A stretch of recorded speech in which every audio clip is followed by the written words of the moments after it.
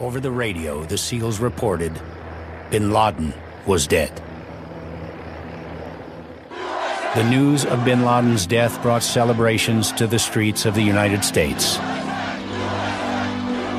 But it also haunted the world with memories of a clear September morning a decade before, when the streets of America were choked by terror.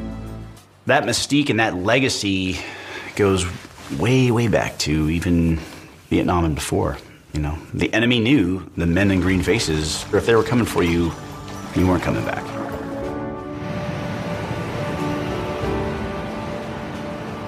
Since World War II, SEALs and their forefathers have faced whatever threat the enemies of each generation have posed.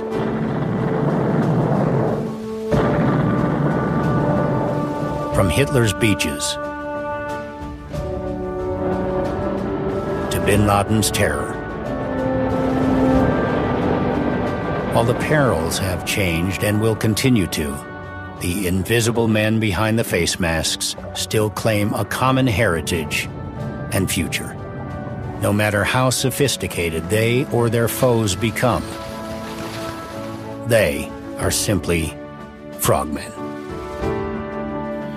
Welcome to the Global Recon Podcast. I'm your host, John Hendricks. On with me on this episode is Chantel Taylor. You probably heard Chantel the last couple episodes. She's been co-hosting, and it was an interesting episode. I had a conversation with a retired U.S. Navy SEAL by the name of Dave Maynard, and Dave is an interesting guy. He made it into the SEAL teams in 1972, and he just missed Vietnam. He'd done some work for the government and for the Navy over the years, and then when the global war on terror really kind of started to kick off, he joined the CIA Global Response Staff, and that was kind of made famous, and they received a level of notoriety from the movie 13 Hours in Benghazi, because the guys who were defending the compound were GRS guys. So Dave has a lot of experience, interesting perspective on things, and what's interesting, Chantel, is that as a GRS contractor, he worked in southern Iraq and Basra a lot, and he said that he worked with the British military. And we were talking about how the rules of engagement kind of make it hard for guys to fight, and then I had mentioned that I think the Brits had it worse, and then he kind of just went off and kind of talked about some stories that he had about his time serving with the British. And I know you were in Basra as well, right? Yeah, I was. I mean, God, his CV or resume reads quite well, doesn't it? Should I just introduce myself? I'm the combat medic. He's right. You know, to go off about rules of engagement being the kind of. I think it's got to a point where, you know, you have to really interpret them, and this is a really sad state of affairs. But if you can kind of get your head around, and read between the lines, and basically you have to be sure in your head, and it's almost if you're sure in your head, you can practically, you know, do anything so long as you're under the sort of correct threat. But I think the problem being is that I've done the sort of pre-deployment training sometimes where it's all very slow, and it doesn't happen like that on the ground. You know, it's all very, you know, the old warning shots, and there's a time and a place for all of these things. But in war fighting, there's no time or place. You know, you shouldn't be having, if you're firing warning shots, you're firing shots. We got to a point where we were so set in our ways. I mean, we had to carry the rules of engagement card in our pocket, and I thought, well, what point am I going to sit there and think, oh, I'll tell you what I'm going to do. I'm going to have the time, just get that little card out, and just have another little read. It's like, come on. Right. It's sort of split-second decisions, and sometimes this is my point about having your stuff straight in your head.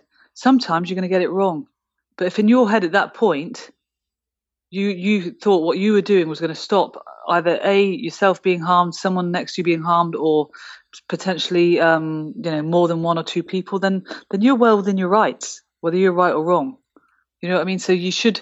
I think if the training's done prior to the deployment, then you should have the backing of your chain of command to be able to say, you know what, I thought I was doing the right thing.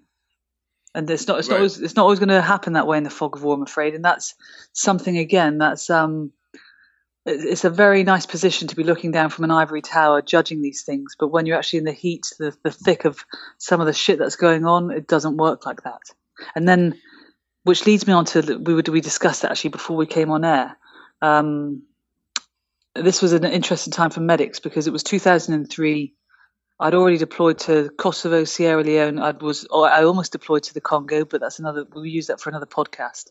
And then, so then I was handed 5 rounds of ammunition to cross the line of departure into a war. And I remember thinking, this is weird. I mean, it was some kind. It was like at the time I thought, well, yeah, I'm just a medic, and it kind of felt, and this is going to sound crazy, although I felt a bit weird about it. It wasn't like the end of the world. I wasn't thinking, I just thought, right, okay, well, I'll just wait, and at the appropriate time, I'll get hold of some more rounds, because at that time, I just thought I'd be there. People would be bringing bodies back to me, and then fast forward, 5 years, and it took me 7 rounds to take a Taliban fighter down. Right. So obviously, looking back, it was like, wow, maybe I should have been a little bit more concerned.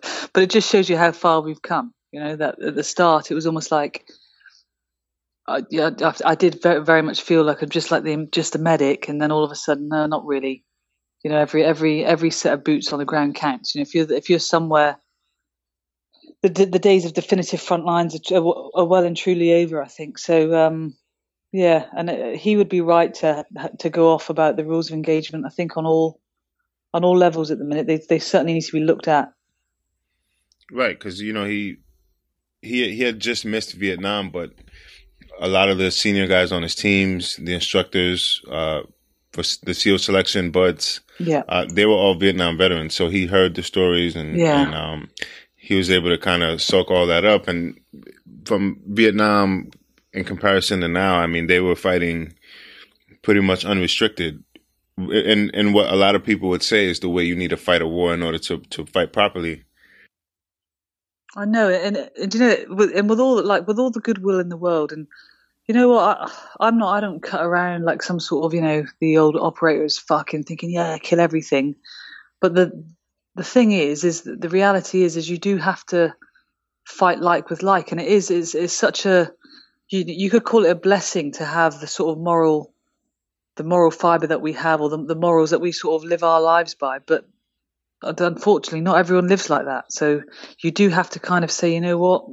If you don't fight as ferocious or more ferociously than your enemy, you're going to lose. And it's this. It's not ideal, but that's a fact, isn't it? It's the way of the world. I mean, no one ever sort of fucked with Genghis Khan. And it's not to say that you need to then start putting heads on stakes, but he did succeed, and it just puts into perspective that you just can't sort of reason with some people. Right, and that's just the bottom line. Yeah. And the thing is the rules of engagement really work for the enemy versus working for, the troops on our side, British, American, Australian, whoever, French. Especially when they know them. They work against them. And I've seen, that's the thing. They without doubt. use it to their advantage, right? Yeah, and even and we had some horror stories, and I know like one story which was particularly heartbreaking was 3 young paratroopers, and a young kid was approaching them. This was on my my final tour in 2008 as military. And he was approached him, just a little kid, and a wheelbarrow, and they kind of were looking on as we kind of do, and then the kid blew himself up. Now, clearly, the kid didn't send himself with a wheelbarrow full of explosives, so it just shows you that they know how to manipulate our societies against us, and I would never want our societies to be any different. I don't want us to see life as cheap. I don't want us to feel that that's appropriate behavior. But what I also don't want us to do is become victims of that. So in some ways, it's like when our guys or women go to war, then that's a big lesson that we need to be taught. You need to understand. And I've always said this, actually. is we need to, in order to beat your enemy, you need to understand them and you need to understand how they work. Now, ours is well documented that we play fair because we signed up to the Geneva Convention. Everywhere that we've been since that Geneva Convention's been signed up to, no one else that we fought has actually signed up to the Geneva Convention. So right. It's a lovely thing to have, isn't it? It's a lovely thing to say and gives everyone a warm, fuzzy feeling that we're all doing the right thing. But the problem is that's probably been killing our troops. You know, the fact that we've actually had to sign up for that, and then but you still expect men to fix bayonets. You know, so I just sometimes I don't understand at what point are men allowed to get feral. You know, what point do you say that's it then? You know, fix bayonets. It's game on. Right, and you know, I'm pretty sure that if the rules of engagement that are the soldiers fighting the wars on our side for this GWOT era, I guarantee if they were using the rules of engagement from, you know, let's say Vietnam or Korea or, you know, even the Great Wars, the World War I, World War II, I guarantee this fight would have been over much sooner. But you know, sure. they like, you know, there's examples and stories of guys have talked about, like in Iraq specifically, you know, with the tier 1 units, they would go on raids and you know, they would hit houses and they would capture guys. And, you know, he wouldn't have a weapon or anything, but they would find weapons in the house. Obviously, he had them, you know. Yeah. And they would continue to capture the same people over a couple of months, you know, over their rotation. Yeah. And they know these guys are bad guys, but because the guys know the rules of engagement, they use it against them, and you know, they kind of work the system. Yeah. And I'm sure that's gotten people killed, and if things stay that way, I'm sure we'll continue to get people killed. You know? Yeah, for sure, and that's the problem in those sorts of places. It wasn't even just about people attacking coalition forces. You know, the stuff that goes on against the civilian populace. You know, the actual indigenous people of those areas is disgusting. You know, and they kind of if you can do that to your own, then you're gonna manipulate the system to the worst type of degree in order to cause mayhem against coalition forces. Right. So all right. So now I'll play the interview that I had with Dave Maynard from the Warfighter Academy.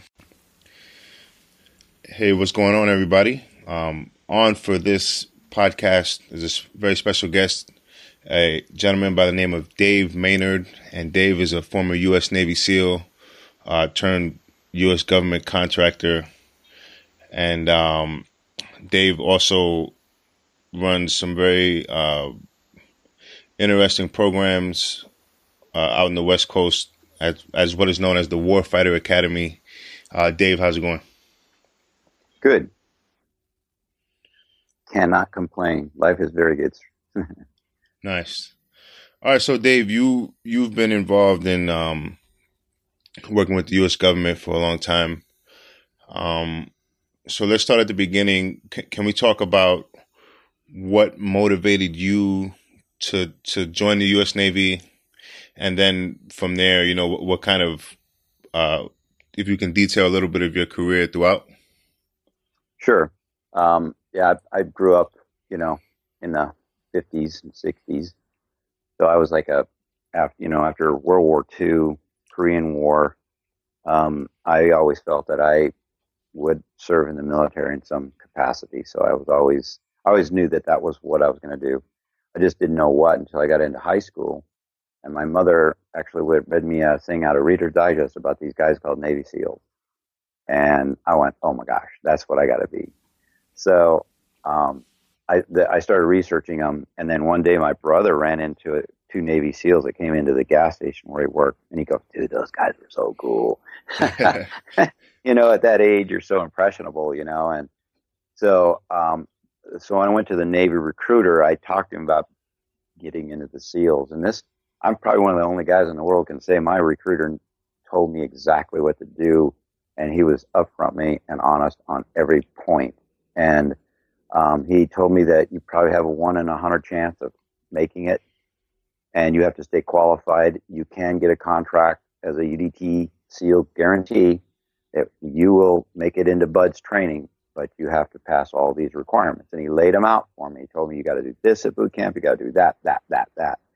And so I literally had my game plan. He laid it out for me perfectly, and I just had to stay qualified. So when I got to boot camp, they had the giant like auditorium that they bring all the boot camp recruits in, and up comes this guy, Navy SEAL, give us a brief on if you want to be a SEAL.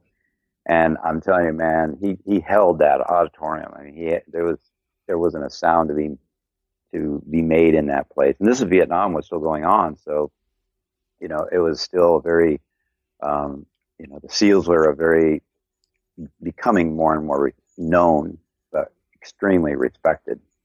And so, I thought, I was just in hog heaven. So I go, I knew what I had to do. I took the initial screen test. There were 15 of us that took the initial screen test. I was the only one that passed. And that's like normal. So, then I got to boot camp, and I got put into a special UDT SEAL boot camp company, which was really cool because then I have to do the regular stupid boot camp stuff. Yeah. And we actually got to go over every once a week to the SEAL team area and go to BUD/S and actually run the obstacle course, kind of half of it, and then run on the beach and just kind of see what it was like. And every week we did that. And it was like the highlight of boot camp. I mean, it was nothing. You couldn't beat it. And, I had all these legendary people running around there, and you're just like, wow, that guy's this guy and that's that guy, and you're like, you're in the Disneyland of John Wayne's right. kind of thing, So, I mean, I was just totally pumped. And unfortunately I was able to pass everything. I got, I was able, my eyes were good. My hearing was good. I mean, I survived all the friggin' screen tests and, only to get to the first week of training to find out that, somehow my name got crossed up with another trainee that had had run the main gate, got drunk, did all kinds of crazy things, and somehow they mixed up my name with his. Wow. And my proctor was a guy named Chief Estock, Kenny Estock, and he walked up to me, and this is the last person in the world that you want to be crossing with. He walked up and he goes, "You're nothing but a dirt bag, and I'm going to make sure you don't make it through this training." And I'm like, oh, no. I'm like, what did I do? I mean, out of the blue, he came up to me and said that to me. It's like, that's not the good way to start. Yeah. The problem for Kenny Estock was he did not know who I was and who he was dealing with. And I was the number one runner. I was one of the top swimmers. I was the number one O-course, the number one shooter. I beat everybody at everything. And it was hard for him to go, I got to get rid of this guy. And he couldn't get rid of me. Even though I might win the run, they would put me in what they call the circus. The circus is kind of extra conditioning. If you screw up, you got to go do the circus. So it's more push-ups, pull. It's just more conditioning to hopefully make you and motivate you so you run better. And here I'm winning the run, but I'm still sitting in the circus, or I'm, doing really good in the swims or whatever, like O-course, whatever. So pretty soon, I think they figured it out when I went through Hell Week that I wasn't the dirt scumbag they thought I was. And all of a sudden, their whole attitude changed toward me. And I get that and in the Hell Week, I was an absolute monster. I just couldn't let anybody beat me in anything. I was just an absolute monster. And we had a phenomenal Hell Week class. They had stopped Hell Week for 2 years. We were the first Hell Week in 2 years, so nobody really knew what was going on. Oh, yeah? Why'd they stop it? Oh, they were trying to, your typical officers, idiots that come up with their own ideas that, while I'm the CEO of BUD/S, we need to make sure that so many, they couldn't deal with the fact that only like 20% passed the training like this. They couldn't get over the magic number. So somebody's always, well, let's just take out Hell Week out. And, I see. The classes that went through the non-Hell Week paid dearly for that, I think. So a lot of people think they got away with something. They did not. They paid dearly. We got the first Hell Week, and the problem is nobody would quit in our class, so they think Hell Week's too easy. So we just got piled on and piled on and piled on. And in those days, they didn't have the doctors and the total medical staff just surround you, you know. And we got literally shredded during Hell Week, and we were so beat up. All your knees, everything that has touch of sand, because you're in the sand all the time. You're in the boat, you're in the water, you're dry, you're cold, you're wet, you're miserable, you're living in mud. You live this horrible life. Well, you know, your skin turns into, you know, open giant sores. And, you know, we were just these bleeding creatures. We didn't even look like humans. And they finally had to just stop doing all that stuff to us. They threw us in the pool for like 2 hours, combat school, and they just like dumped like gallons and gallons of chlorine in there. That's their way of, you know, helping us out. Like, you know, we got, you know, so we just soaked us in chlorine and killed all the bugs, I guess. And then it just kept on going. And then those days, Hell Week was 6 days long. They've cut it back to 5 days. So, so I made it through Hell Week, and I had a phenomenal Hell Week class. We had just awesome class. It was class 68. And then halfway through the next week, right after Hell Week, running the obstacle course, I was in the process. I wanted to break that obstacle course record. And I was well on my way to do that, and I fell off the stupid cargo net, fell 30 feet, and slaughtered, and just shattered my arm. So I got rolled back, got sent to the hospital, rolled back, and as soon as I'm in the hospital, as soon as I got a cast on that thing, I'm starting to do one-arm push-ups in the shower. So nobody could see what a freaking mental defective I was. And so I found out for me, it was actually easier to do one-arm push-ups than two arms, because I had stronger shoulders than my chest muscles, so I was able to use more shoulder. I see, right? You can like lean. Yeah. It's just, I don't know, but it worked out really good for me. So when I got out of the hospital, I kind of show up back at Bloods. The instructor's going, "Hey, you're back, man. It dropped." And they go, "Yeah, you only have to do 10. I go, "Screw that. I'm doing 20. And I knocked out 20. And they're going, "Wow." And then I'm the only Buds trainee that actually goes continue training with a broken arm. Actually, they put a fiberglass cast on my arm and did the runs, the swims. Couldn't do the O course. And that screwed me because I couldn't do the O course. But they do everything else, and I just continued training until I got through Buds, got into the teams in December of 1972.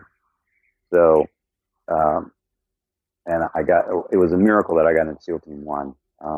And like right away, I was in a platoon training to go to Vietnam, and Vietnam was still going. And again, I was in this platoon with these just legendary guys. To me, like every day was Christmas Day.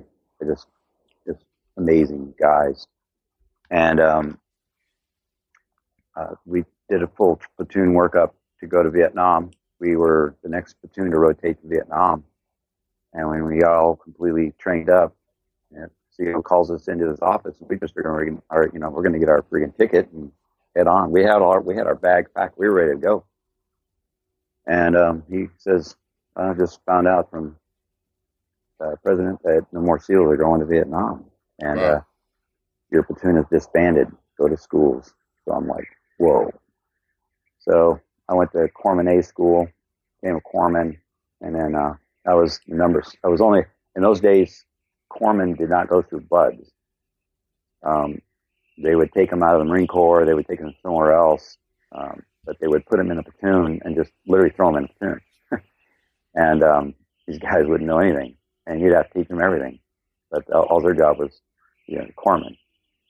And some of them turned out to be phenomenal SEALs too. But I know our corpsman they took him off a ship. His name was Alan Almack, and he didn't know nothing. He didn't even know what web gear was. He didn't know how to shoot a rifle. He didn't know nothing. Yeah. But we trained him up, and he turned out just to be awesome. I mean, it was quite remarkable. And so it was a great time to be in the teams. I was around all these legends, and like the Mike Thorntons and there's just so many names that you can go on. I was around all these great guys that write the books now, Right. and so it was great.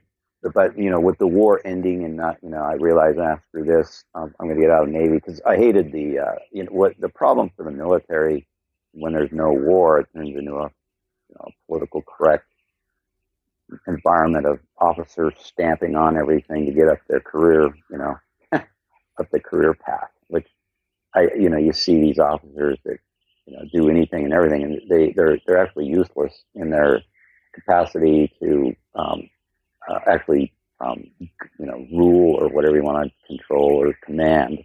They call it command, but it's the enlisted men that make things work. And when you see those guys getting slammed for stupid things, you realize, fortunately the teams have the officers go through buds, and so you do get a much closer relationship between officers and men.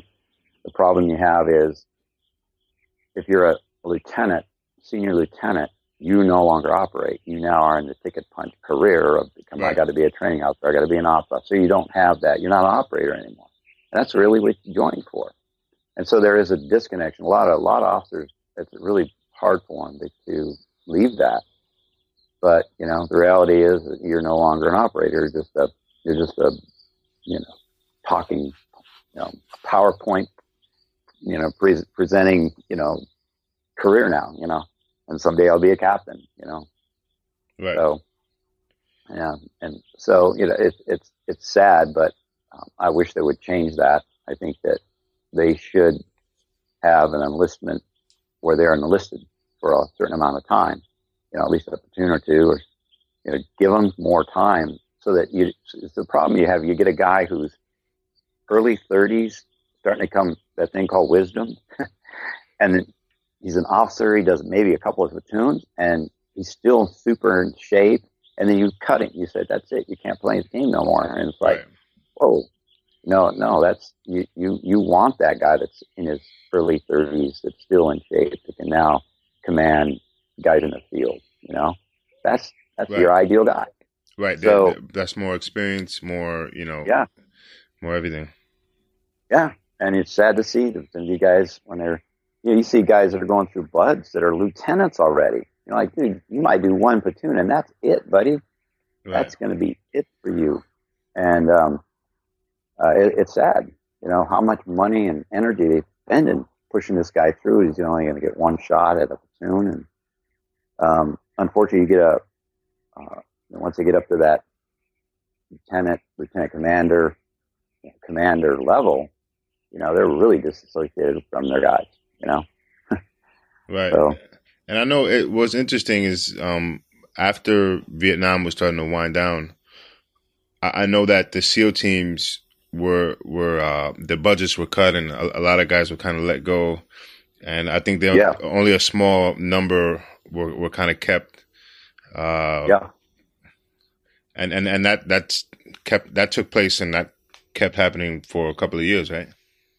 Yeah, actually, I actually gained it from that actual what you're describing. It was called this famous thing called the Dirty 30. The SEAL Team 1 decided that they were 30 men overmanned, and so what they did is they took all these guys and they shipped them off to the ships. Not more than a few months later, they went, "Oops, we're 30 men undermanned. We screwed up." And I just happened to come out of buds right when that happened. That's why I got into the SEAL teams. Coming out of buds, it was really hard to get into SEAL team. It would be near impossible to get out of buds and go straight into a platoon going to Vietnam. So I benefited big time for that. But I'll tell you what, there's a lot of guys that really got screwed over on that one. So and that's by those wonderful officers that you got, So that's what like guys, going through buds and then because of the circumstances, not being able to go and make it onto a team.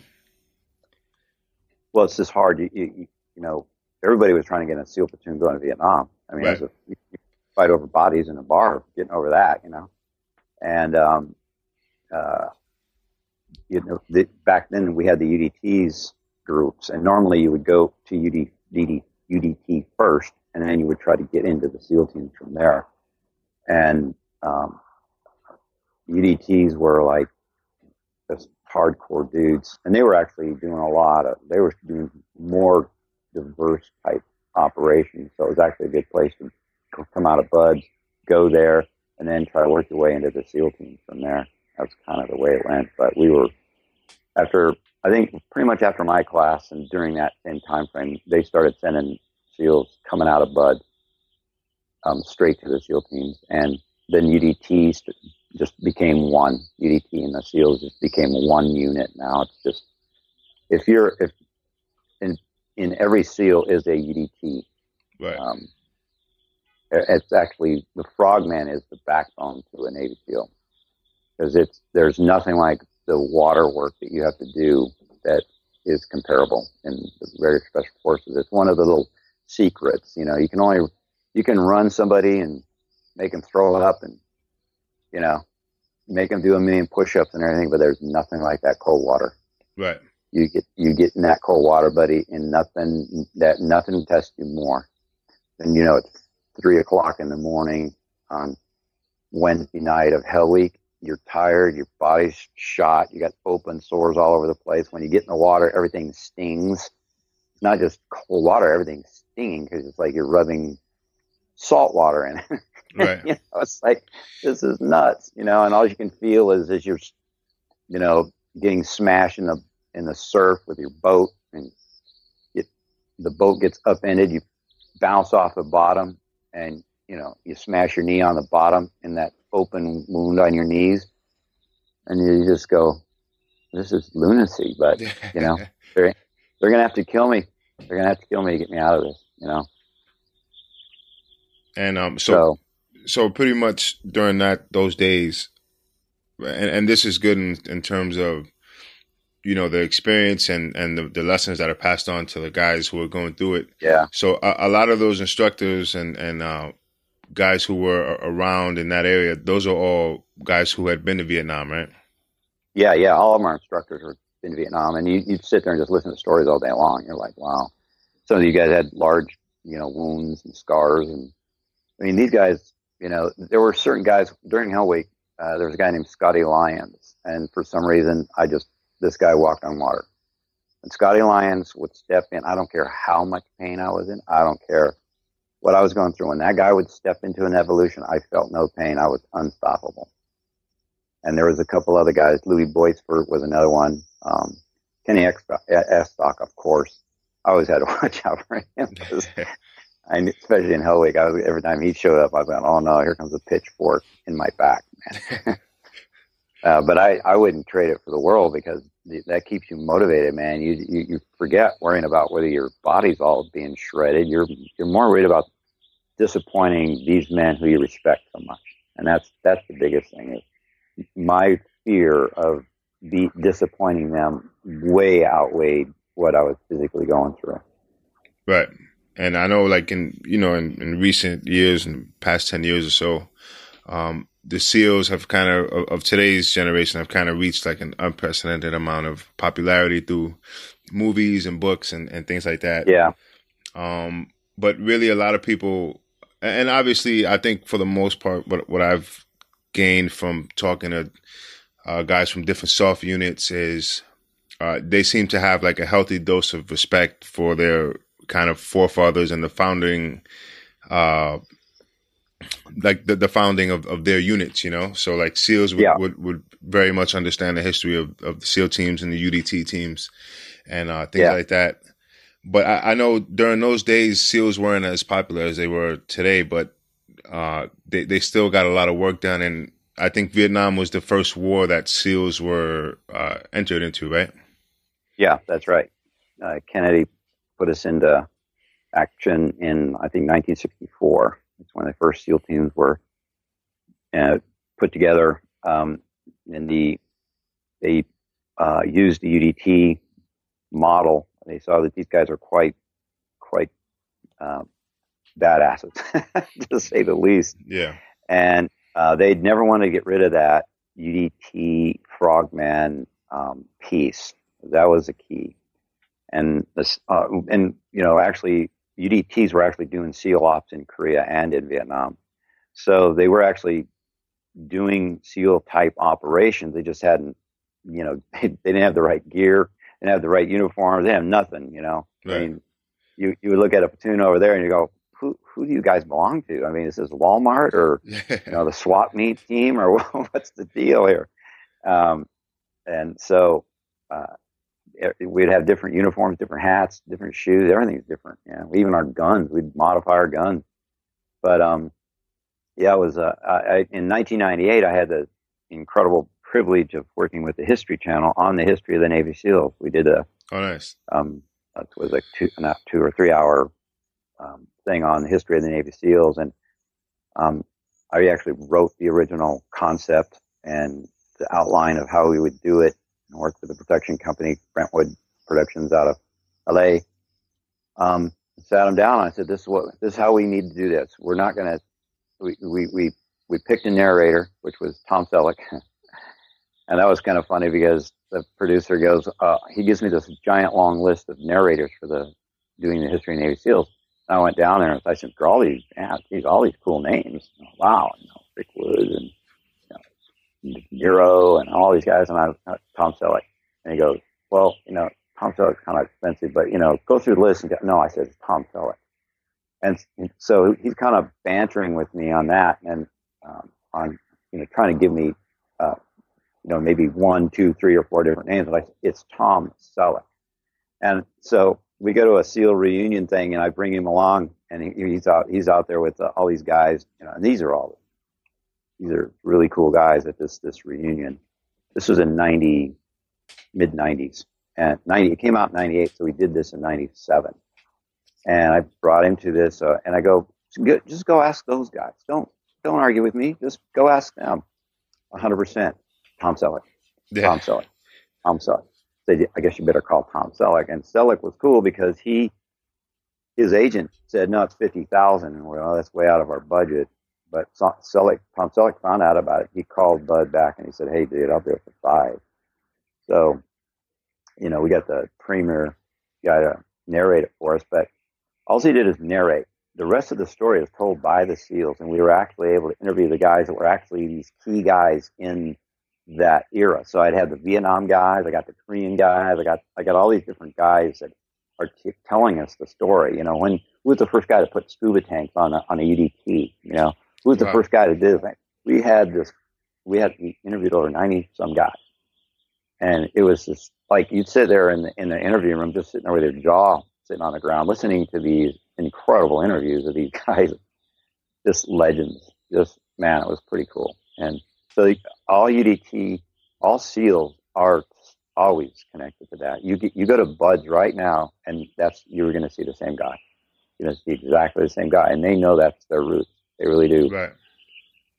And so during Vietnam, the Green Berets were commissioned, the Navy SEALs were commissioned, fighting unconventional warfare. It wasn't the first time that America was fighting unconventional warfare using those tactics, but it was the first time that units were created and were meant to be, kind of sustained, and we were going to keep that capability versus, having a unit and then just disbanding it after the war. Right. Yeah, you're right. So the Green Berets, obviously, direct action, that type of stuff. But they focus heavily on, teaching and that sort of thing. Right. And I know SEALs have done a lot of that as well. And if I remember correctly, the SEALs had a special kind of unit within the SEAL teams that was like, I think they called it advisor, like an advisory role where you kind of went through some advanced training. Yep. That's true. We actually copied the Green Berets, the operational style, which you go and you train the indigenous people and then you operate with them. And we actually modeled that after the Green Beret because they pretty much perfected that way before we came along. And the uniqueness thing about the SEAL was that we weren't military brainwashed. we were freer to do crazy stuff, and we invented really crazy stuff, and we weren't afraid to go into the backyard. There was an Admiral Zumwalt sent us into a place called the Runsack, and nobody else could go in and operate into that area. So they just sent these 2 SEAL platoons in there, and the officer just has this giant wall on the map of the Runsack that nobody has any intel on. And he just takes a dart and throws it at the board, and he goes, "What are the Greek coordinates? We're going to go there, and we're going to set up on ambush." Wow. And that's what they started doing. And they were going in completely blind, and they ended up being just a terror in that place. And the bad guys were being ambushed in their comfort zone and in their own backyard. Nothing will mess your head up more. And the legendary things they did, where they would go in and they would lay the ace of spades. The Vietnamese were scared of just like Satan himself visited you if you woke up with the ace of spades on you. And these guys, chiefs in the village or something, like, wake up and you got the ace of spades, stuck to him or something like that. And he was, oh my gosh, he was ruined after that. So, right. Well, a lot of that was like psychological too, oh my gosh. I know the guys were like no using like face paint, like green and black face paint. Yeah, that's right. Men are green faces. That is it. Yeah, absolutely. Yeah, back in those days, we were still kind of trying to fight wars the way you should, instead of being political correct, with an attorney standing by to make sure you don't blow up the wrong thing or insult the wrong people. I read the book by Dakota Myers on how his unit they're in a massive, horrible a battle, and they're calling in for artillery support, and they won't do it because they're afraid they're going to blow somebody else up. And look, we're looking at the guy to blow up. Trust us, blow him up, and they won't do it, and they end up dying. And that right there is that's how backward we've gone compared to those days where the military was able to do what they needed to do to take out the enemy in there. So hopefully we'll have a change. I think with Trump getting in there, I think maybe the military will start going back to being backed by their government. Trump is interesting because he, with Trump, obviously he won the nominee and he's the president-elect, but it's interesting because, people are like, people are kind of afraid or, is a word they use and not sure what he's going to do. But I think he has a lot of potential to do a very good job. And I think he was meeting with General Mattis yesterday or the day before or something like that. So that's obviously a good sign when we're talking defense, when we're talking military, because obviously that's a general is very squared away. And I think he has the support of most of the military, if not the entire military, Well, Mathis is definitely the type you need in there because he was a badass over there in Iraq with the Marines, and he backed his men 100%, and those men totally backed him. I mean, that was a great relationship with that guy. So yeah, he's a true warrior. Absolutely, what we need. We have too many political. We ran into that, and when I was a contractor in Basra, is where the British were in charge of that. They were the military in charge of that, but they kiss ass to the bad guys, and they literally got driven out of Basra. They got driven out. Yeah, and it was American military and Iraqi military went down to Basra and squared that place away. And unfortunately, they gave it all up very conveniently. Right. But like you see how you're saying, we kind of have an issue here with the political correctness and stuff like that. I think it's actually even worse in the UK. And it is. Yeah, it is. And it's just unfortunate, because it really hinders, because like people don't understand, like, when you're talking about fighting a war, like how, never in history has there been a war with rules. You know what I mean? Like war is really like the breakdown of all rules and fucking normal thinking, it's just like, it's as bad as it can get and, try and get it over with, but. Yep. Well, and I'm glad you're bringing that up, because that was absolutely what the problem was in Basra during that time frame. Is those poor soldiers, they were more worried about getting prosecuted than they were about getting killed. Right. They had these rules of engagement that were impossible. If somebody shot at you and he only shot 2 rounds, you could only shoot 2 rounds back. I mean, give me a break. Yeah, I mean, they're getting their butts kicked by guys throwing hand grenades at them and Molotov cocktails burning them out of tanks, and they can't do anything because once the guy throws it, you can't shoot him. They caught them loading up mortars that they just shot on our compound, because we used to get our compound mortared almost every day and rocketed every day. They caught them, and high command says, "No, did you see him shoot? Nope. You got to let him go." It's just say stuff like that. Are you kidding me? Right. And and I felt really sorry for the British soldiers. Now, when we worked with them, they worked under our ROE. If we inserted into one of their units doing whatever we were going to do, they were under our ROE, and we would get into the mix. And we also carried extra ammo, so if they shot a round, we'd replace it. So, because if they get X amount of rounds, they get X amount of rounds. Right. So if they shoot something, there is no place they can go and go, "Hey, I need," no, you got it. This is it. I mean, they watch these guys like a hawk. So we would have plenty of extra, so if they shot anything, we could refill their mag. But that really wasn't necessary, because they were in our ROE. They would be able to do what they needed to do, and they were fearless at that point. We were definitely the sheriff. We had a small unit, about 18 armored guys that would work with us, and we just kicked the crap out of them. And as long as they were operating under ROE, those guys were badass. And right. So, but and it was cool, because the same commander that would cry, guy politically correct piece of garbage, he'd come over and yell at him, because you guys got any guys, and the guy's just our leader. Well, keep it at that. We'd walk over to the guy and say, "They're working with us. Shut the fuck up." So, and he would just whirl off, just run out the door, just put him back in his place, So that was sweet. We got some really good backing then.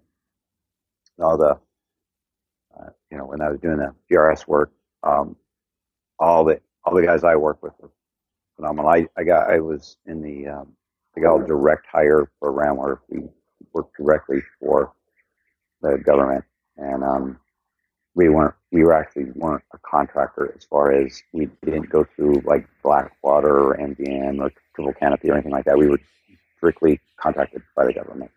Right. That was a sweet program, because then we could go anywhere we wanted. They could send us anywhere we wanted, and we got X amount of dollars, and we weren't playing a game where one time you're getting paid $600 and you come back to the same thing 2 months later, you only get $400. It's like they kept playing that stupid game. Right. So you spent a number of years. So you were in the Navy. You went in, made it through BUD/S, made it into SEAL Team 1, and that was what you said, 1972. Yeah, I got out in 76. I was in the reserves for a few months. Then I just started playing college football, and I did that for 4 years. And I started working in the ship repair industry, also part-time. I ended up spending 10 years in the ship repair industry, just fixing battleships and carriers. And that taught me about business and hard work. And it was a great, 10 years. And then I got to the point where I had a young family, and I could not work the hours and put up with the crap anymore. So I ended up getting a job at Fleet Training Center, which was probably the best job I ever had. And what we did was we were training security teams, and this back in the days when they still had nuclear weapon systems on ships. So a guy with a shot could take down your friggin' ship, because there was just no security. It was like, duh. And they realized it. So this became a priority. And we had Gunnar Rickman was he was like our power hub. We had a great CO that was working it. So we had the really good people in the Navy that were pushing this thing, and it got on the fast track. So we got this, and it's a funny thing. The course is actually written by a guy named Mike Bailey, who I served with he was a point man I trained with and went overseas with. And he's the one that wrote this program. He put in paintball guns doing force on force on a ship. And, this is 80s, 86, 85, probably when he wrote it. And so, nobody had done any force on force. And once people start shooting back at you, you realize, wait a minute, these little tactics I've been training don't work no more. Yeah. This stuff does not work. And Fleet Training Center was a phenomenal environment to actually develop the stuff that we actually use at Warfighter now. But we started getting the basics there of, when you got 20 guys hiding on the ship somewhere, how do you get them all dug out? And survive? And so we started doing that training, and at first, we were just completely, I didn't know anything. I thought I would be a badass, but I wasn't. And, you're just regular fleet sailors, training fleet sailors and Marines to protect nuclear weapon systems on the ship. We had a week-long combat shooting course, which at first was run like your typical military range evolution. But what would happen is when we were doing the force-on-force drills and we were shooting it up on the ship, and we're going, wait a minute, we're not seeing this stuff come to fruition. We don't do this at a range. When we're in the range, we're not training correctly. So we changed that up big time. We changed the whole range stuff up big time. And then we started matching a range, what you do on a range to fit what you do in the gunfighter's world. And then we started getting bigger and better paintball guns with, fully auto or fully semi-automatic and actually fully auto paintball guns. And so much for this dynamic entry crap. This stuff started going right out the window, and got down there with Surefire. John Matthews, he comes down, crazy old guy. He comes down, jumps down in the bottom of the ship with us, and we're out gunning it out down there. And we need good light. And he's going, no, you got good enough light. Well, John, you come down, you shoot it out with us down there. And he comes back out of that hole. We need more light. I agree. So he, it was I call it the magic meeting between the mad scientist and the knuckle dragger. We started putting together the concept of getting more and more light, more tactical light, better pressure switches, mounting them correctly, and then what techniques and what principles we use. And it got to the point where once we knew what we were doing and got the right equipment, you could put 30 guys, 40 guys on that ship, and we would go right through them. We would and you're talking about 4 to 6 man team. We were literally walking death. And we perfected that so much that when SEAL platoons would come onto our ship, they would get the living crap kicked out of them, and by my fleet sailors, not the instructors. The instructors wouldn't even go in there. When my fleet sailors are taking down a SEAL platoon, and that's when you start going, maybe this stuff works. Yeah. Unfortunately, for the SEAL teams at the time, we just weren't politically correct. And truthfully, we fought them tooth and nail. The operators loved it. The problem is, go up the food chain, and now you're dealing with officers, and you're dealing with political correctness, and you're dealing with, politics. So we never were able to get it into the SEAL teams. And it was sad because the programs they were going with were horrible. And unfortunately, the SEAL teams got stuck with these horrible tactics for a long, long time before they finally were able to get rid of some of that stuff. I won't mention names. But, we try to get this into the military, but it's very hard to get into the military because the operators love it because they're warriors, and they're the ones that are going through the door and realize that crap that we're learning doesn't work. And we have the video proof. I show you hours of video. Like, hey, this is what the military is doing for you guys. Because that's the first thing we do. We put them in basic drills. Just nothing fancy. And we don't even go against them. We don't have anybody. They go against each other. So if you guys have learned all this stuff in the military and you think you're a badass friggin' Navy SEAL or friggin' Green Beret or whatever you think you are, go for it. Let's see you go at it. and we just videotape it. That's all. We don't teach them nothing at first, and just watch them go. And this is what the military's done for you. After you film the videos and you're going over it and you're step by step, you're breaking it down. You're showing in milliseconds of time how many mistakes you're making in milliseconds of time. And I mean, it's very enlightening to those guys, and they're motivated. I mean, these guys, they don't like the idea of getting their ass kicked. And what's great about the force on force, if you don't do it right, you're going to get your ass kicked. Right. And you don't have any other way to do it. You've got to do it. And you know, some guys will complain, oh, they're paintball guns, or that you're using simunitions or airsoft or whatever. You know what? If somebody's shooting with a paintball gun in the face, maybe you should. What would you think would happen if it was an M4 or an AK? Right. So that's my thing. Is if I can sneak up in the woods, and we have a land warfare process that we do too, where you work in the you know, when I used to have in my backyard, I used to have my own little Vietnam. And when I did get back in the reserves in 1987, so I was in the reserve from 87 through 2004. In the SEAL Reserves? Yeah, SEAL Reserves. And I actually got recalled to active duty in the first Gulf War. But, and I just served stateside. They didn't want to let any SEAL Reserves go into combat because they were all worried about, oh my gosh, if we do that, then everybody's going to jump in the reserves. You know, it's like typical stupid crap. And I don't even want to get into that one, but I would train the SEALs in my backyard, and I had 5 acres that I could run around on, had streams, and it was like no Vietnam back there. And one of the first things I did was test the IADs, you know, the what do they call it, immediate action drills, where contact right, you know, or contact front, you know, all that kind of stuff.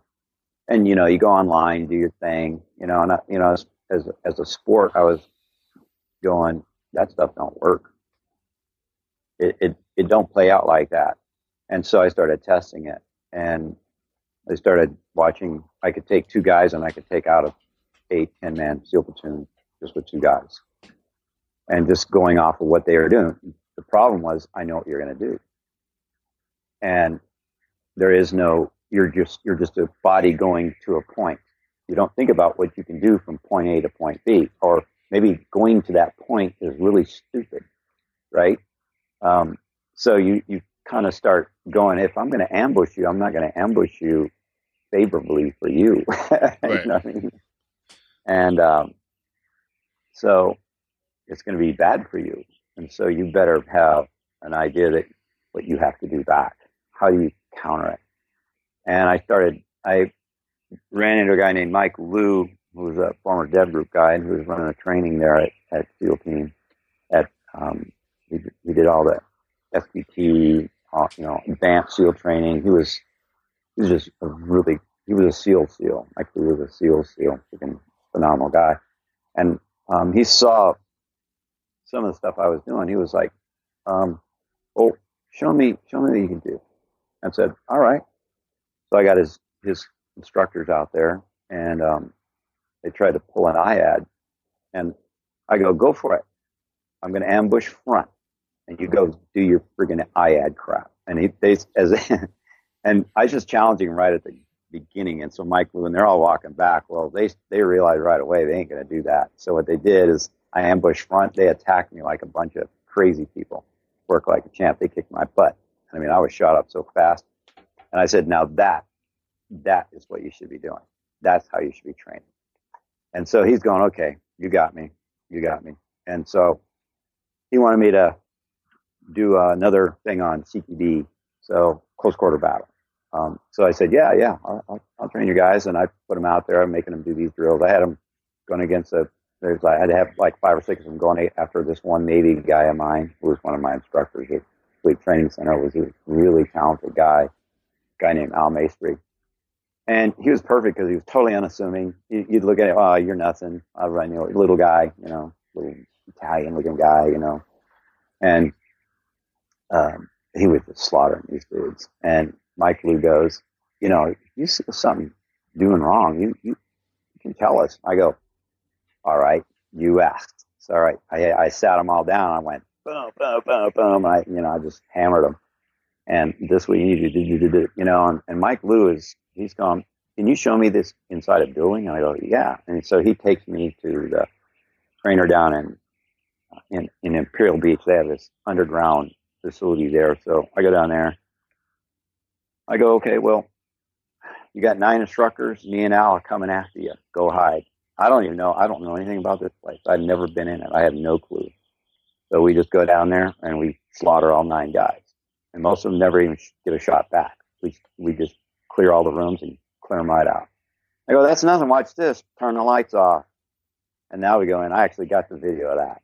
And we go in and we slaughter these guys. And it's like one shot, boom, dead. Move the next guy. One shot, dead. One shot, dead. One shot, dead. And these guys are like, where did you learn that? I go, they're going, well, a little place called Fleet Training Center. And so he was really behind it. And we actually put a white paper. He knew how to get courses into the SEAL team. We actually put a white paper together. We used SEAL instructor, CQB instructors. We trained them, and they were a disaster at first. Absolute. I still have the video of that. And we showed how bad whatever you guys are doing, whatever you're doing to train Navy SEALs in the art of gunfighting isn't working. You need to take a look at this. And we just hammered it out, and we presented it at the big training conference. He knew exactly how to do it. He spent 20 minutes going over it. He goes, hey, I spent 15 years in Dev Group. I learned more in 3 days working with this guy than I did in 15 years at Dev Group. This training needs to be put into the SEAL team. And you'd think that he was trying to get Hillary Clinton elected, because you cannot. We were like dumbfounded. And then I drew up the video, and I've got him stop action. This is a goofball. This is wrong. That's wrong. This is wrong. All this stuff is stupid. Why do you want our guys in combat doing that? And you would think that the two of us were traitors to the Union. I mean, we couldn't believe it. And it was all because of we weren't politically in the right loop. And they had a big party afterwards, which I didn't go to. But Mike Lou said, dude, he couldn't even go there for a few minutes because they just roasted him. And unfortunately, we never were able to get the program into the Navy. So, it's frustrating, because what we saw when I would train a SEAL platoon, when we'd get them off the friggin' stupid, political correct, dumbass, stupid training that they're doing, and I'm talking specifically gunfighting. The SEALs have other things they can do. Their sniping program is stellar. They do so many other great things. So understand, I'm not cutting down anything. I'm just focusing on my expertise is just gunfighting. But I think that they are gunfighters. I think that's something they should be able to do. I think so. I may be wrong, but they should be as good at gunfighting as anybody in the world, in my opinion. But we would find out when you train a platoon and get them off that crap, you would see stuff. They'd come up with their own tactics and stuff that were devastating. I mean, just monstrous. And you were like, wow, this is badass. I mean, you're taking a platoon. We had a building downtown. It was 4 stories. And we would have 8 bad guys. I had all these role players. And they were just a total mix of dudes. Some of them had no clue on what they were doing. One was the manager of the thing. He was a little skinny guy, just loved Navy SEALs. He just and he just wanted to be a bad guy. He didn't care. He was cool, and he would open the building up for us all the time. So he as far as we concerned, we did everything we could for that guy, man. Yeah, you can be a bad guy. You can have 2 guns. We don't care, And so we start them out. We'd have 8 guys, bad guys on each floor, and it would take them 45 minutes, 50 minutes, and they'd just die all the time, and they weren't effective. It was it's got to be a better way. So we started teaching them, and we would say, okay, you got a 16-man platoon, y'all go hide. 4 of us, we're coming after you, and we'd friggin' slaughter them. We'd run right through them, and they're like, okay, you got our interest. The first thing you need to do is get rid of that crap you're doing. So and that was usually the enlisted men were always, that was not a problem. Usually the problem you run into is the officers, because there's more pressure on them to do things the company way, let's put it that way. Where the enlisted guy is going, I'm trying to survive out here, dude. I don't need this other crap. I've been doing this for a lot longer than you, sir, and I don't need to sit here and go, this is a better way. So you've only done one platoon. This is your first platoon, sir. So we're doing it this way.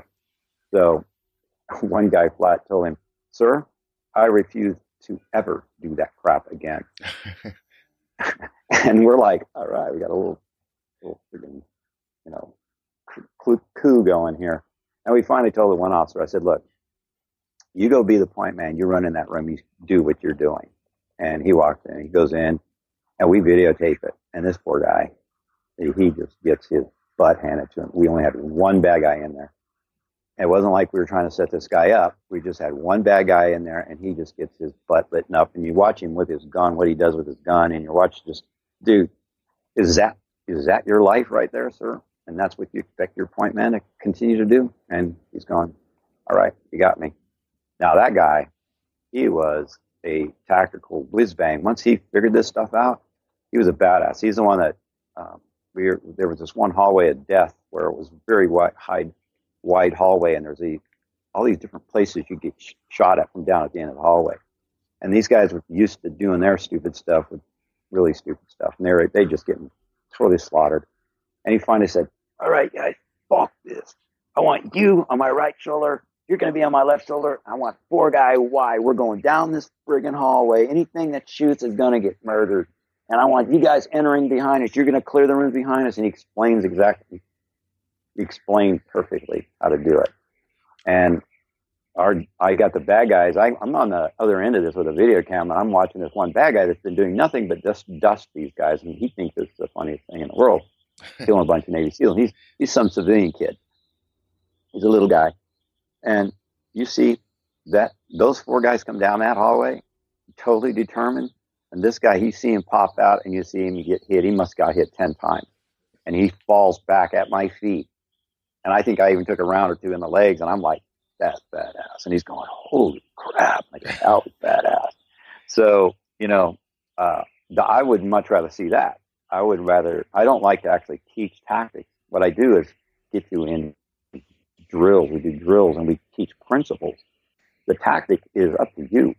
That team of guys has much more knowledge in their heads than I do. And, that was one of the gifts of the regular SEAL teams that I first got into, was their ability to, as a platoon of guys, come up with a way that they were going to take down a target. So, once you start hammering these guys in, you got to stay in this line. You got to stay down these. You got to have these political correct ways. You got to have these rules. You're taking a Ferrari and you're putting on a go-kart track. That's what you're doing. That's what the teams have done for a long, long time. And this was what, in the 80s or early 90s? Yeah. And obviously since then, with so much fighting and war going on, they've mastered these type of gunfighting tactics. No, they have not. Really? Yep. They're only now just starting to do what we call Jehador. They're only now doing limited penetration. We were teaching that 20 years ago. We couldn't get any of that in. They're just now starting to even maybe look at it. We might, revisit the SEAL teams. I don't know, but it's you're walking into a totally guarded, politically correct environment there. I don't think you're going to change it until, I don't know. A regime change right now, I think, is going to help the military out big time, because you're not going to have to play kiss ass as much. I think if you're going to fight a war, you're going to fight a war. So the officers that are real, they won't have that pressure on them to they can be the officers they really want to be. They're the ones that get all the heat. Enlisted can, we can bitch and moan and go and complain, but the officers are the ones that eventually they're removed. Their career is stunted. They'll never be a captain. They have if they screw up or they aren't accepted, their career is shortened. And that's one of the things I saw when I saw the warrior class officers that we had in SEAL Team 1, which I thought were some of the best officers I was ever around. But after the war was over, I saw the political games that came against these guys, and I went, wow. And so many of them just got out.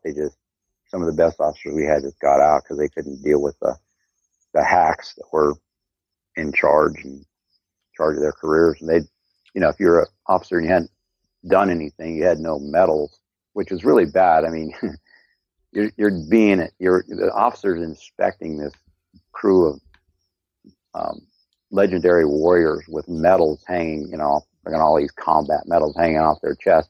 And this officer's got like the National Defense Medal, and a bunch of little admin medals. And this guy's this guy's inspecting these guys. Right. And it was pretty sad. I was pretty amazed at the officers that we had, some of the officers that we had in charge of the SEALs in that, especially at that time, that were there. And, I don't want to mention any names, but compared to the great war veterans that I was able to be around, I'll tell you what, it was that's why I got out. I just couldn't stand the hypocrisy or the lunacy of it. I think if you're trying to play football, you want the best football player on the team, Right. And if the coach is getting paid off, so he's putting other players on the field, fans are going to be really pissed, and you're not putting your all-star. And that's the way the military works. They take these goofballs and advance them. Right. It's a sad thing. Yeah. So after you were doing the fleet training and you were in the reserve SEAL teams, you then went on to work as a contractor, like full time? Yeah. I got, in 2002, a guy named Gary Jackson contacted me. I'd actually put a force-on-force program in the SEAL Team 3. And Gary saw it, and he gave me freaking $50,000 budget. Him and Kirby Harrell, we put a great little program together for him at SEAL Team 3 to try to mix up, to blend with us what we were doing at Fleet Training Center. And we said, hey, you got the ship. You can use it anytime you want, go for it. And when we had the building downtown, go for it, I got my backyard, go for it, So he calls me up and said, hey, man, get your butt to Afghanistan. I go, I'm there. So the day I got my, within 1 week, I had my gear, I had my passport, I had everything I needed to go, I had my ticket. And that morning, before I'm supposed to go, he calls me up and goes, Dave, got some bad news for you, buddy. Friggin' one of the guys, contractors we brought over here, of course, was a SEAL team guy, had about 2 or 3 felonies on his record, and they wiped out our ability to bring him over on interim secret clearances. So nobody can come over without a secret clearance. And I go, and if you got out of the military, that didn't count. They wouldn't take your secret clearance out of the military. I already had a secret clearance as a contractor with when I went in the ship repair industry. That didn't matter. Everything, you start over. Like, okay, great. So that took months and months before I finally got that. But I got that in 2003. I went over to Afghanistan 2 trips in 2003, working as a contractor. And then in 2004, I moved to the GRS side. And then I was deployed 16 times in Iraq and usually in the Basra area. That was a great experience working those 16 trips with the GRS. That was phenomenal. Just did tons and tons of operations. Working Basra was probably one of the best because I know you've seen the movie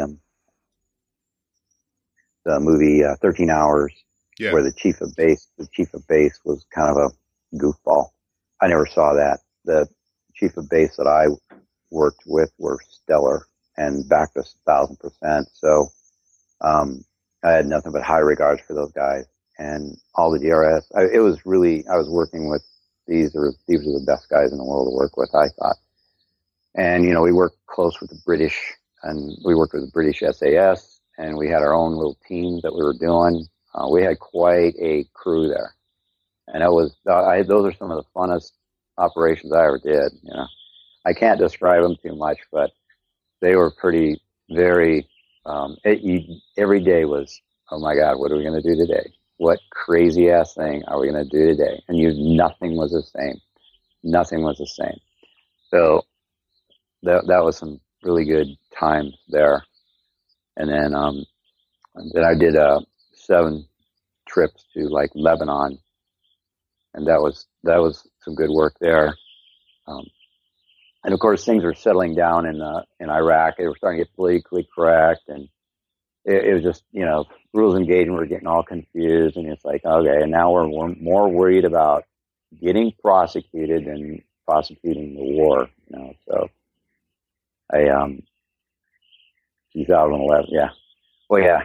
In 2006, I definitely got in a major gun battle, and actually, in 2006, I was able to change the paradigm that the contracting system was under, which was happening is government was making the contractors bid on these contracts. First, it was like for 2 years, then they cut it down to 1 year, and they started cutting down to 6 months. And what's happening is the contractors are bidding on this stuff, and they're cutting down our wages. And I'm like, when we first started going to Iraq, we're going, okay, yeah, we're getting like, $600-700 a day, and then they start jumping down to $500 a day, and now they're talking about taking it down to $450 a day, and I'm like, this is nuts. And in 2006, we got in a major gun battle.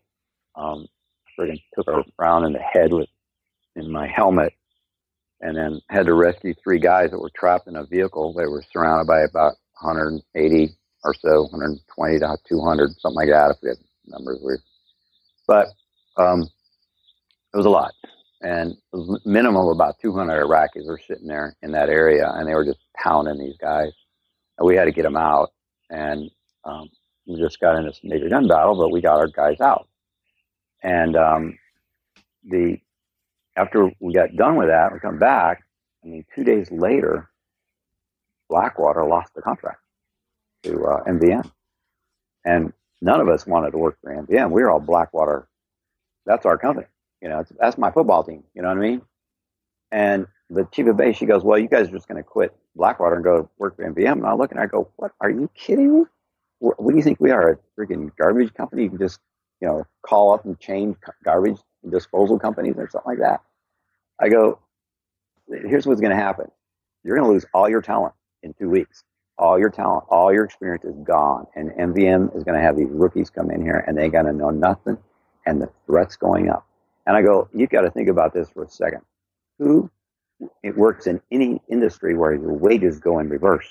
We used to be making X amount, and now we're making this amount for 400. You want me to come back here when last year more contractors were killed in Iraq than at any other time during the war? What planet are you on? And she's like, her face went just, you can see the blood just dripped right out her face. And she got it. She got it. Now that woman was a badass, and she was the key to calling and going, change it now, and get the GRS head here now, and we're going to fix this. This guy's right, because I was a contractor working in the ship repair industry. I understand how businesses work. I understand why people motivate and go down and work for 8-10 hours a day. It's not. You can't play this political crap when you're in a war. And people still, value their time spent away from home, and the value of their life is on the line. So, so some stupid contracting agent in the agency can, hey, look at all the money I saved. Screw you, idiot. So they came out there, and we hashed it out. And what came away from that is they determined this is what a contractor that does this GRS work, this is what they make. Nothing else, nothing less. Whatever you contractors bid, fine. And then they also said, screw all the contractors. Let's just direct hire these guys. let's go find the talented guys, the top guys in all the areas. We'll just hire those guys directly. We won't deal with contractors anymore. And we're like, yeah, I'm about that. Because now I can go to Amman, Jordan. I can go, fly to, Jordan, go to Uzbekistan, go wherever they want to send me, and I don't have to do any, there's no contracts. It's just we go wherever they want us to go. And we're all a bunch of psychos. We want to go wherever the action is. So, wherever the action is and they want to send us, we're, just like the guys in Benghazi, that's typical GRS guys. Send us where the action is, So, those guys wanted to be there, and they were the right guys put there for that time. And those were just like any typical GRS group, The ones that I fought with in Iraq in that battle where we were outnumbered, 20, 30 to 1, we won that one. And we won that handily against the bad guys. So, and even after getting shot in the head, man, I was able to, present them with a lot of, lead poisoning and get my team out of there. But that team, we are the driver. I didn't even know his name because I'd only been there a week, and he was a new guy, so I didn't know him from Adam.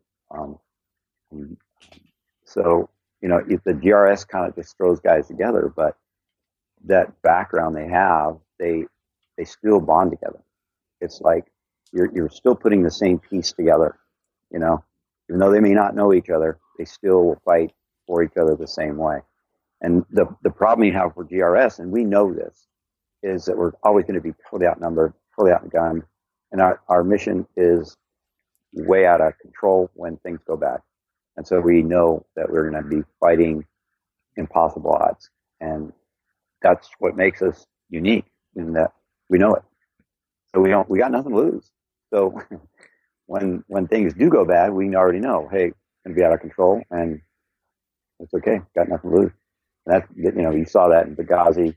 Saw the same thing in Basra when we had our crazy, ridiculous gun battle. Nobody should have survived that. I mean, that was non-survivable, but somehow we were able to, battle our way out of that one. So now after after going through that and doing your rotations during the GWAT, now you are running courses and training with the Right. Warfighter Academy. Yeah. I'm 64, so I was starting to get too old for this stuff. Bottom line, and getting shot in the head is not really helpful either. And when you only have a couple brain cells working, that's not helpful to the brain housing group. So started going, maybe I need to move on and get out of this stuff. Maybe I should grow up someday. So we, fortunately, while I was overseas, I was always running the training, live fire training out there at the ranges and doing it in the CQB. Everybody would adapt to my training out there because they weren't going to go with the training that was required of them. Let's put it that way. Politically correct training, and so we were able to, and that paid off big time in Basra because that thing paid off dearly, and we had done the right things prior to that battle that prepared us to fight our way out of that thing. I will say that. And everybody that was there, there was only 6 of us, and we were surrounded by well over 200 Iraqis, and we're talking 5 to 25 to 30 yards. This isn't, this is right on top of you. And every one of those guys did something that saved everybody's butt. Every one of those guys. So, you can go down it, you can put it, and we did this, as soon as it was over, we sat down with a big piece of paper, and because I got shot in the head, I couldn't remember nothing. Like, okay, guys, you got to tell me what happened. So we drew it out, and I'm an artist, so I drew it out real good, Okay, what did you see? What did you see? What did you see? What happened here? And we, you could see that, wow, each one of those guys did something that basically saved our ass. It really was quite amazing. Yeah, that's awesome. So, and so now, if anybody is interested in like checking out anything regarding the Warfighter Academy? Is there a place they can go to for that, like online or something? Yeah. Yeah, we have a website up. Is that working now? Is that up and running? Yeah, that's up and running. Yeah, and we teach, we have a basic, I figured it out over the years of actually how to take somebody from not knowing anything, like a housewife, and, or, Joe Farmer and his 16-year-old son just want to learn how to protect their house. But we can teach you the basics, how to go from point A to point B. And then we can also take you, if you want to start going in the law enforcement route or the military route, how we take you and push you in those directions. And it's a piece by piece deal. I've really figured it out over the years exactly how to get each one of the skill sets so you can see it. And you're videotaping all the time. That's one of the big things we do. We don't believe in telling anybody anything. You need to see yourself on tape, because you'll find out most people are they're their worst critic. Yeah. Everybody's more, so you just let them go, and we don't hammer anybody. If we hammer them as far as physically, we get them shot up a lot, but we don't hammer them in a classroom. If anything, most of us are laughing our ass off at some of the stuff you see on tape, which is priceless. But, you go, okay, I see it. Okay, I got to do that next time, and then you run the drill and you keep running the drills over and over again and start, okay, now it's starting to happen. It starts to work. And then you start playing, you start throwing all the variables against them, and then they start adapting. And the biggest thing you're doing is you're working on the brain itself. You're trying to make the brain, so it's a subconscious action. The brain is so fast, and if it's a subconscious action, you don't think twice about it. And I know that helped me when I was in the battle and overseas. It was subconscious to me. That whole thing was like I wasn't even rattled. Yeah, you shot me in the head. Oh well, we're still going at it, bud. I had no cover, and I was in the worst possible tactical position I could be, standing on the median strip in the middle of a freaking street with one street light pointing like right in my face almost.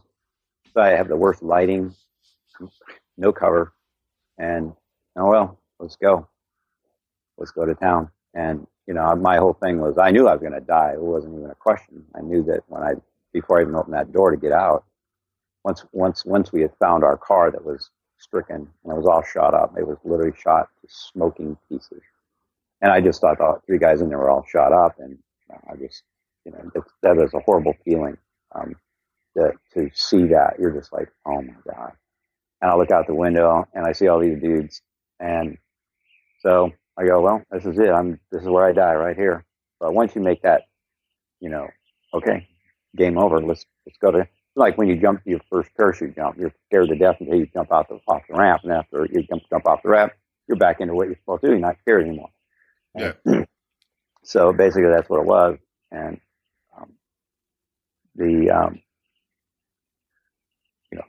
I just didn't even think twice about it. I knew I was going to die. But here's what's going to happen: I'm going to shoot as many of you until you stop. So that's your job. And they had their first shot. They did have their first shot. They had their chance, and didn't work out. It was a thing called Murphy's Law, and I tell you what, that is a true. Anything that can go wrong will go wrong, and up to that point, everything that could go wrong for us went wrong. Everything up until that point, and after that, Murphy changed teams, and everything that could go wrong went wrong for them, and so we got some reprieve on that. Nice, awesome. So it was great talking to you, man. I appreciate you coming on here and sharing some of your experiences. I know it's you had a unique career, in terms of the length of it and all of your experiences. And I know my audience is going to really appreciate hearing it from you. So once again, thank you for taking the time to come on. I really appreciate you doing this. No problem. Yeah, and what I'll do is, when I share the post on social media and when I have it up on my website, I'll have links set up to direct people to the Warfighters website page and all that stuff. Yeah, because we're more than willing to help help people learn this stuff, and we've got it dialed in. We know what we're doing. All right, cool, man. So again, thank you for everything you've done, and thank you for coming on. All right, thank you. Appreciate it. So that was an interesting conversation. It was good to listen to, actually, and I always think that listening to people that have, like, if we all had the same opinion of things, it would be boring. And it's always good to listen to what I call an informed opinion. And regardless of where you get your experience from, if you have extensive experience the way that he does, then I always think you've got to respect people's. And again, it was extremely interesting to listen to. And not everyone's going to agree with all the things that were said, but I like when people throw shit out there, because it's not everyone's got the balls to do that. Most people they go along the party line, but when you get to 65 years of age, you can say what you like, can't you? And you've been on the earth long enough to I think to have those and like why not? You don't give a fuck, but in like a calm way, like he just smiles and he's like, I don't give a fuck, I'm just gonna say this. And he could have. I think regardless of what he said, when you get to that age, I quite like to listen to that, because it's quite refreshing, because we can all be accused of being sometimes a little uptight, or we're all sort of still drunk on the things that we cherish most. But sometimes you do have to look at things from in a different way. And do you know what? I think that from his perspective, that way only comes with age. So like us in our sort of, I'm not even going to say fresh faced, should we say 30/40s, our opinions are still going to be, very different to what someone of 65 is. Because if you've been on the earth longer, and looking at his experience, I mean, geez, he's been around a bit, hasn't he? And in different sorts of jobs, which, again, and working with lots of different, standards of warrior, and that's the opinions that he comes up with, which makes it really interesting to me. Right, and I think it'll be interesting to see how people respond to it, specifically, SEALs and guys who serve in those type of soft units, and kind of hear perspective from from an older guy, from an older generation, who and it's pretty crazy because, by the time that he was contracting during the GWOT, he must have been, north of 50. Yeah. Like still running around, running and gunning, I mean, I don't think you see that too often, No, and usually, especially in the places that we're operating, you still get, I've done a lot of contracting, and you get some guys, and God, if you're even looking at the places like Iraq, Libya, all those places, you'd get contractors that were extremely capable, still doing some extremely dangerous stuff, and you wouldn't get away with keeping your life if you weren't capable in some of those situations. And I know, especially on the sort of the special ops contracting side, that they had their specific contracts were. I mean, I would never compare to the sort of military tasks, but I'm pretty sure that there were tasks going on that were of the same ilk. Yeah. So, I mean, I may even start whispering, because that's probably all secret stuff. But you know what I'm saying? Yeah, and that and his chat will piss some people off. I mean, God, it's easy for me to sit and listen, because it's not about things that you hold dear to you. You can listen and you can take on board someone's opinion, but clearly, if someone had been sat there saying, "Oh, combat medics are shit," I probably would have. You'd lose it. That's just. But yeah, and do you know what? I wonder if they use the word interesting as much as we just did, John. Yeah. So overall, it's cool, man, and I'm glad that he came on and was able to share some of his experiences. So Dave is like the lead instructor at a company that is training like gunfighting and other kind of tactical situations out in the West Coast in San Diego. The name of the company is the Warfighter Academy. You can check them out. They have a website. It's www.thewarfighteracademy.com. Oh, I'm sorry. It's warfighteracademy.com, not thewarfighteracademy.com. And on there, they have contact information. They have their social media handles, anything that you may need. There's articles, that they've had written about them from major publications in the United States. And Yeah, and you can just keep up with them up there. Chantel Taylor wrote a very good book. It's available on Amazon.com. Thanks, John. No problem. It's called Battle Worn, the Memoirs of a Combat Medic in Afghanistan. Check it out. My website is globalrecon.net. My Instagram account is IGRecon. The second one is Black Ops Matter. My Twitter is IGRecon. I'm on LinkedIn. Just search Global Recon. Chantel's Facebook account is Battle Worn, and her Instagram account is mission_critical. Check her out there. As always, I'd like you to subscribe, download, share the episodes with your friends and family, and that way it'll help keep us at the top of the government and national categories on iTunes, and that way we'll be able to continue to bring you good content. So Thanksgiving is right around the corner. Everybody have a safe, happy holidays. I hope you guys enjoy it. For everyone who's overseas serving, we think about you all the time. And we'll see you guys in a couple of days with another episode. Peace.